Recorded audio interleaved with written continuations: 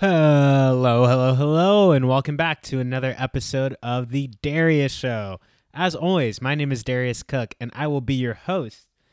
If you're new around here, here's how we do things. I watch a show or a movie. I talk about that show or movie. You listen, and you enjoy. For today, we're going to be doing a full-down breakdown, discussion, recap, all that good stuff on Disney's Encanto. This just hit Disney Plus about a week ago, and I just saw it for the very first time, and I had a really fun time watching it. I'm actually a really big fan of Disney and Pixar movies in general. I always make sure to catch the newest one. So yeah, without further ado, let's go ahead and get right into it, guys. Roll the intro.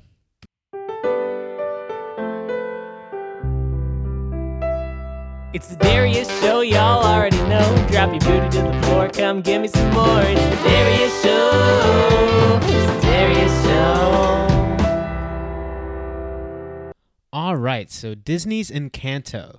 This follows a character named Mirabelle, who's a part of a magical family referred to as the Madrigals.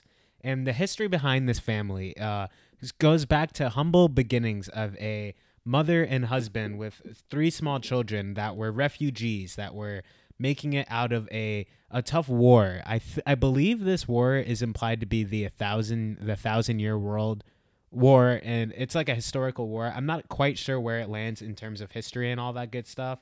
However, the father makes a dutiful sacrifice as he stays behind in arms so that his family can move on as refugees, starting a new life. And without much kind of explanation, this sacrifice ends up leading towards a magical flower that builds a home for this family and kind of provides for them powers. The logic of this isn't quite clear to me, but it's definitely implied that through the father's sacrifice, this flower kind of has the spirit of that sacrifice, and that's what gifts this family with their powers and abilities. I know that's kind of weird, but that's about as much of an explanation that the movie gives us. The vague nature of that overall explanation, in a big way, kind of sums up how I feel about this movie in general. It's a lot of fun. The animation's absolutely on point, and the music hits just like any other Disney movie does. That being said, the logic of the movie fails in a way that most Disney movies don't. Now, listen, we're talking about a kids movie here. It's an animated kids movie that it's supposed to provide lessons, right? That's really what this is for. So it's not as important that this fantasy world that they create, it's not so important that the continuity and logistics of everything matches up. That being said, the tone, the standard that Disney has set for Disney and Disney movies, Pixar movies, whatever, is that it does kind of line up. And at least generally speaking, there's a lot more commitment to detail in their movies. I'm noticing more of a trend lately to kind of throwing that out the window in service of just telling a story, you know? And it's not that the story that we get here isn't charming and isn't a beautiful one. It just does kind of have a few narrative holes. If I were to compare it to anything, it would be Luca. Luca has a similar vibe where it's a charming story. I love the characters and the world, the music, all of that hits in big ways. But there's just these kind of different plot holes that leave me wanting a little bit more out of a great Disney movie. But yeah, as mentioned before, this magical flower provides a beautiful and magical home for the people. The home actually has a sentience in and of itself. They refer to it as casita. What's also interesting is there's a weird relationship and divide between the house and the flower. So it's like the flower has given birth to this magical house. However, the house has its own sentience separate to the flower, and the house operates as its own character, its own member of the family in this film. It's an interesting line, but the house, you know, it can move on its own. It's kind of like Monster House, and it interacts with our characters. We see Mirabelle, our main character, interact with the house throughout the entire film. So it's just an interesting dynamic. And the other thing that happens from this flower is each member on their 5th birthday actually receives a gift from the house. And these gifts manifest in different powers. We have Cousin Dolores, who can hear things like, I guess, like a mile away. She has supersonic hearing. We also have, we get Isabella. She is the beauty of the family. She's Mrs. Perfect, and she has the ability to grow flowers, cactuses, whatever you want to call it, plant life around her. She's basically poison ivy. And then we get our Mr. Incredible of the family, which is in the form of the third sister, Louisa, and she has strength, just super strength, essentially. She can lift anything and get anything out of the way. So our three sisters of our main unit family, let's say, is Mirabelle, our main character, who does not receive a gift. She is the outlier in her family who doesn't receive a gift at all. Her sister Louisa, the strength that I just talked about, and her other sister Isabella, Mrs. Perfect Poison Ivy.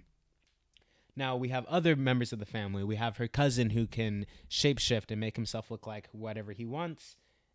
And we can't forget about our mom character who has the ability to heal people through her cooking. Very interesting ability there. And of course, we can't forget about our third Tia, who she can control weather with her emotions. Whatever she's feeling, it'll manifest in the form of some weather around her. Certainly interesting gifts that everybody receives, and this family is committed to serving their community with these gifts and bringing joy and thriving to their community overall. They certainly become a staple in their community, and their community kind of works around this family. Of course, there is one more character in this family, I guess two more, but the biggest one is Bruno, who at this point we don't talk about. Of course, if you've even heard of this movie, you've heard the phrase, "We don't talk about Bruno, no, no, no."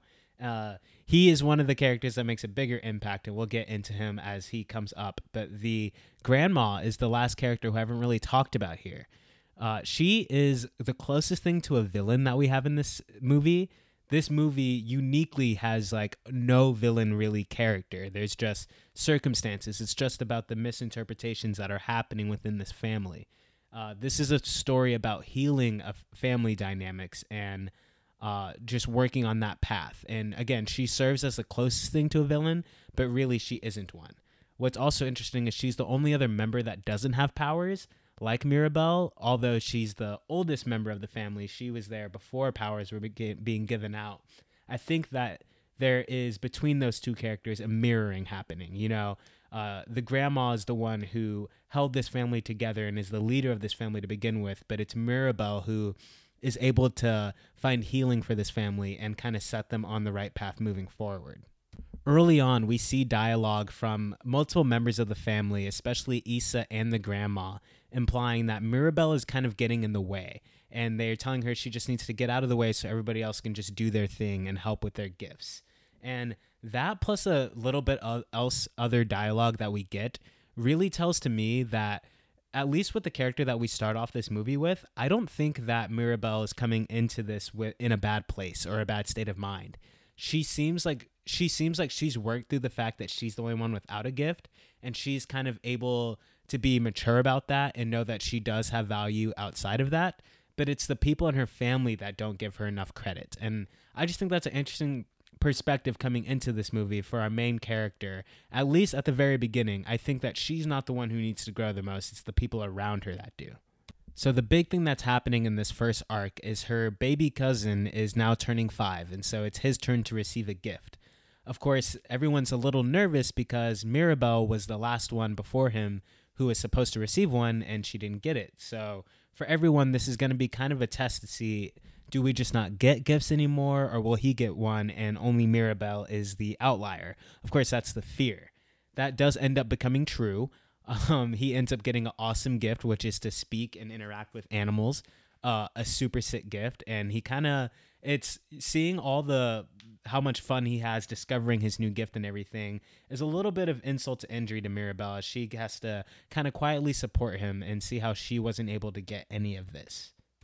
The relationship between her baby cousin and Mirabelle is a very strong one. It's actually revealed that up to this point, they've had to share a room. In this series, in this universe, you get a room along with your powers. And since Mirabelle didn't receive any powers, she also doesn't have a special room. Another bit of interesting piece of the magic that exists in this house is that your room reflects your powers. And it's kind of like, what's it similar to? Basically, it's like the TARDIS from Doctor Who. You walk in and you have a whole world inside. The rooms are not limited to what would be inside of a house. Basically, you get transported to a whole new world that reflects you and your own abilities. Very cool concept. And honestly, the fact that Mirabelle doesn't get a room by the end of this movie, she's so robbed. I get it that she doesn't need necessarily a gift because she quote unquote maybe has gifts already. However, I think that it's totally lame that she doesn't get a super awesome room to spend time in. Does she still just live in the nursery by herself? Like, that's pretty whack for her. At this point, we start to see cracks starting to happen around the house. Mirabelle is the first one who notices these cracks, and that's very concerning to her. We end up overhearing from the grandma that something's wrong and she's not quite sure what. And so Mirabelle starts kind of trying to figure out what's going on. She's launching her own investigation, so to speak. This journey to figure out what's going on sends Mirabelle, for this whole second half of the movie, she's basically checking in with different family members to try to figure out what's going on. And what we're doing through that is getting an idea of what each character's motivations are, what are their struggles, what are they dealing with, and what is their place and their relationship overall in their family. Our first stop is with Louisa, the strength of the family. She's amazing. She's probably my favorite member of the family. She gets an awesome song where she's displaying the pressure that she feels, that she needs to be strong enough to take care of everything and that she can't falter. She feels this pressure from her family and from her grandma because of what her ability is. And we get to explore this in a beautiful song from her that's a blend of genres of like rap, pop, and like a ballad. It's very interesting. This is the same creator, Lin-Manuel Miranda, and you see that musical influence that he has in all of the songs that he makes. And you see it just blended perfectly here to get her state of mind. She kind of reminds me of Maui in an interesting way.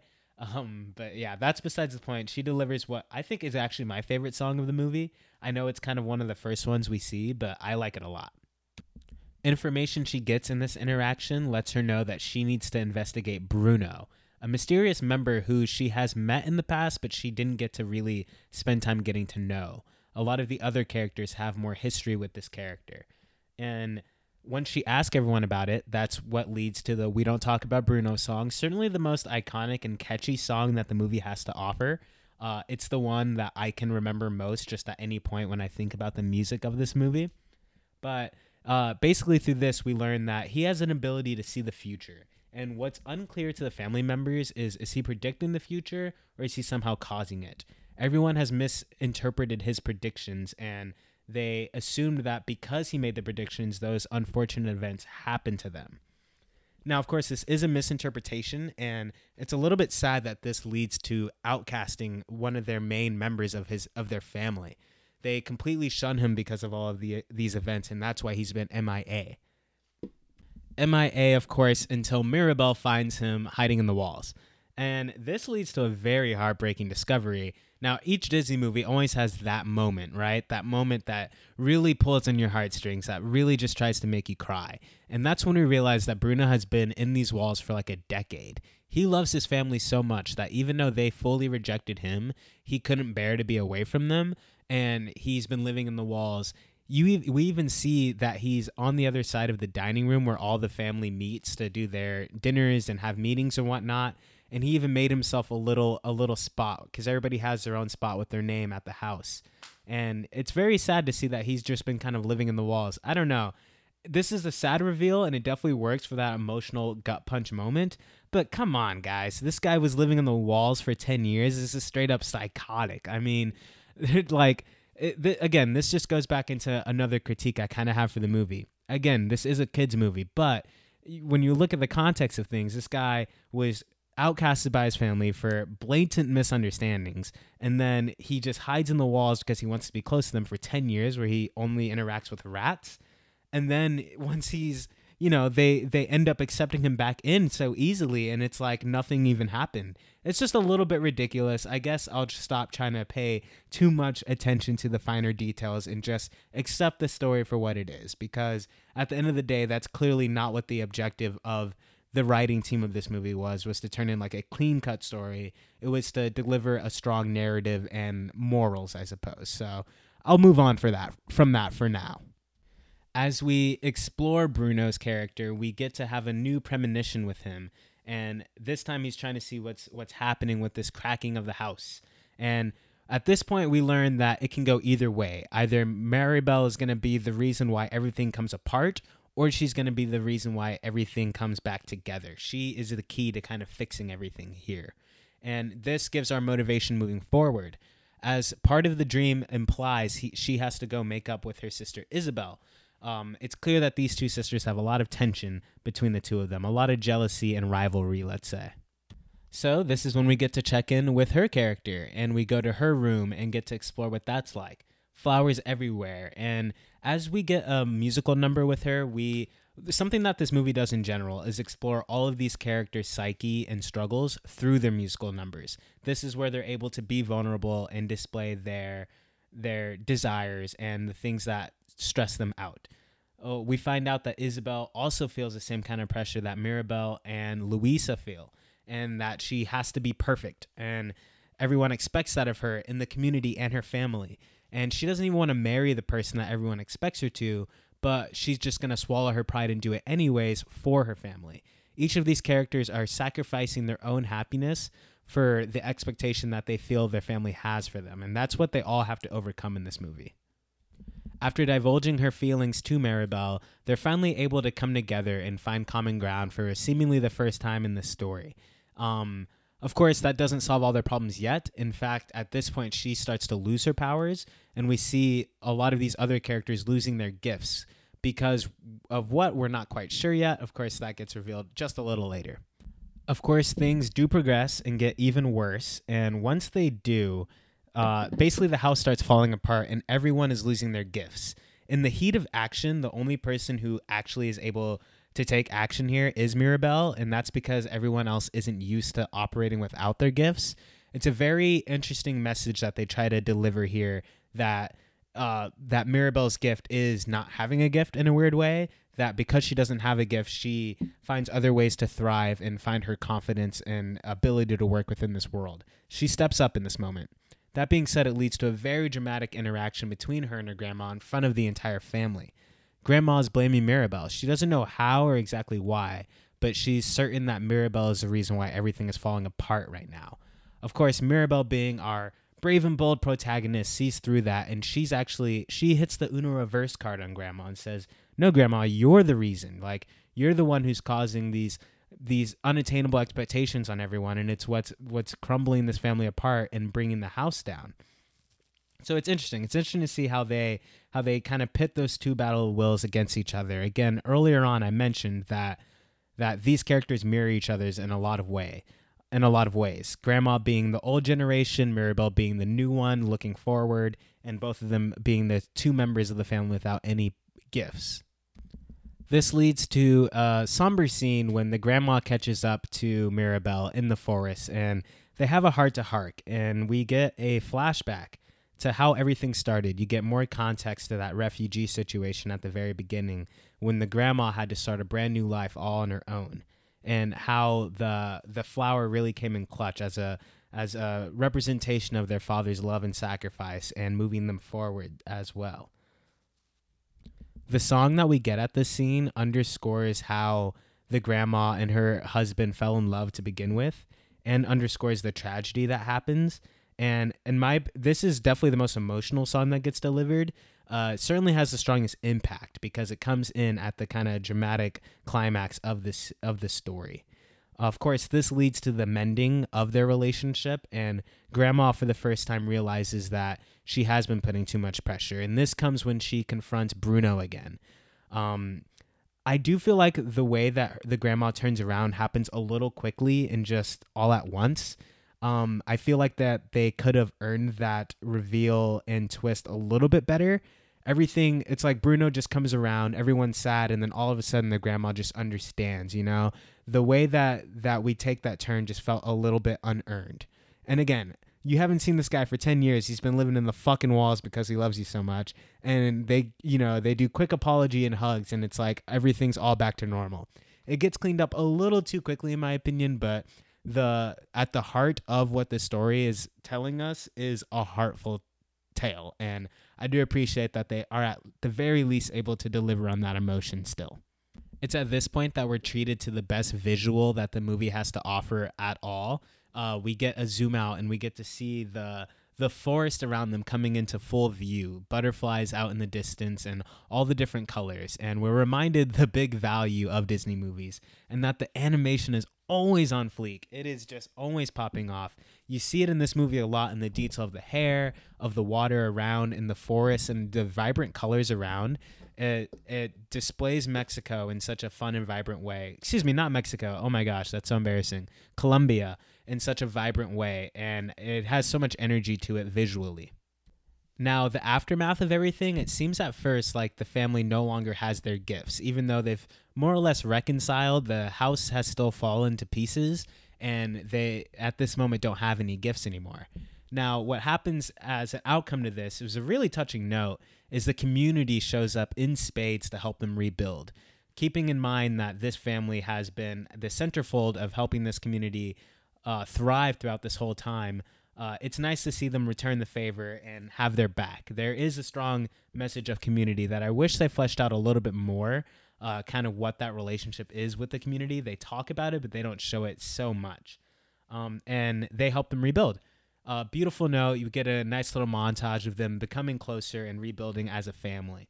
And in the very last moment, we see that the magic comes back to the house, and everyone's rooms are restored. All the gifts are restored. And this was the one moment where Mirabel could have either received a gift or at the very least a room. And it feels like I don't feel like I understand fully why Mirabel didn't get a gift. The implication in my mind is that she already has a gift of empathy or something like that, or a strong moral compass, and that's the reason that she doesn't receive one. But I'm not convinced. I don't think that the movie presents any attributes that Mirabel possesses over anyone else, really, that strongly give me a reason why she wouldn't have received one. All the other family members are all really great as well. I mean, Luisa has a strong moral compass and can empathize. They all have this ability. So I don't see why. I don't feel like the movie gave enough of a reason of what gift does Mirabel possess that's so strong that she doesn't receive one from the house. And overall, it just kind of excludes her. Again, it's another nitpicky thing, but narrative-wise, I don't feel like they communicated that strongly enough to the audience. That being said, there is still so much to love about this movie. I enjoyed spending the time in this world, and I enjoyed all the various family members so much. I didn't really talk about them too much because a lot of them don't get very much to do. We see them for very quick moments, like the cousin. I can't remember his name right now, but he's the shapeshifter. He's so much fun, and watching him transform to these different characters moment to moment has so much energy to it, and animation-wise provides so much there. But we never really get to dive into who this character is and what his struggles are. There's so many family members that they kind of fail to give you much personality from any of them. They're all just relegated to their small little quirks that are usually related to their gifts. And so I don't know, maybe this movie could have had a longer run to really flesh out these characters. I'm not sure what it is, but it's just missing a little bit there. That being said, the character designs are out of this world. And what I really appreciate is how clear you could see the different factions of the family. And when I say factions, I mean the different households. We have the grandma and her 3 children, and then 2 of those children each have 3 children each. It gets complicated, but we see the diversity within the different sects of the family because obviously they've introduced new members to have babies and everything. It's very clear to see which parts of the family, even in their colors, styles, and colorization, it's clear where the different parts of the families are coming from, and I appreciated that. And just showing a mixed bag family, some people are pale, some are a little bit darker, and some are really darker with different hairstyles and everything. It was nice to see a beautiful blend of a diverse family that reminds me of my own, honestly. The music wasn't my favorite. I definitely feel, when I watch Disney movies, there's songs that immediately stick with you. Ones that come to mind are Maui's "Hey, What Can I Say Except You're Welcome" song in Moana, or let's say Frozen "Let It Go." There's songs that the first time I hear it, it's interesting, it's instantly catchy, and it instantly sticks with me forever. Like I remember walking out of Frozen for the first time, and I was already singing the "Let It Go" song. Like that's hearing it once, it was stuck in my head. And the closest thing to that this movie delivers is definitely Silencio Bruno, but it doesn't reach the same heights that a lot of Disney soundtracks do. A lot of the songs were really good. I don't think they were bad. I just don't think that it's as good as Disney has shown itself to be in the past. And that might be the way I feel overall about this movie. If it was a different studio that released this movie, I don't know if I would judge it as harshly, because I feel like Disney has set the standard that anytime they don't reach that same standard, it feels just a little disappointing. I don't know. I might be being nitpicky, but overall, I definitely will remember this one, and I might even give it a rewatch at some point. But as far as Disney movies go, it's one of the weaker ones I've seen.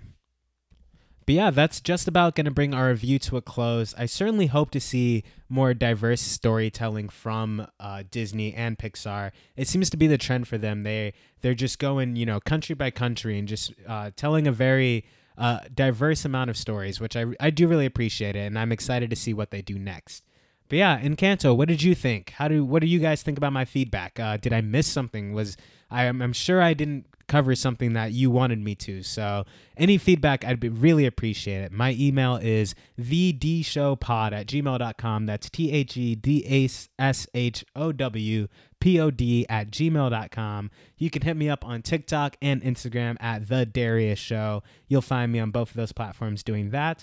But yeah, let me know what you guys think. I'd appreciate a follow on Spotify and maybe send this to somebody who enjoyed this movie and wants to hear me give a little chat about it. But yeah, thank you for listening as always. And oh wait, before you guys go, I have to mention something. Luca, I've made a lot of comparisons to Luca, right? Very similar storytelling, very similar quality overall. We don't talk about Bruno and Silencio Bruno. Coincidence? I don't think so. I don't know how, but there's something there and it's related in some way, shape, or form. I'm going to let you guys figure that one out. But that's it for me today. Thank you for giving this a listen. My name is Darius, and I love you.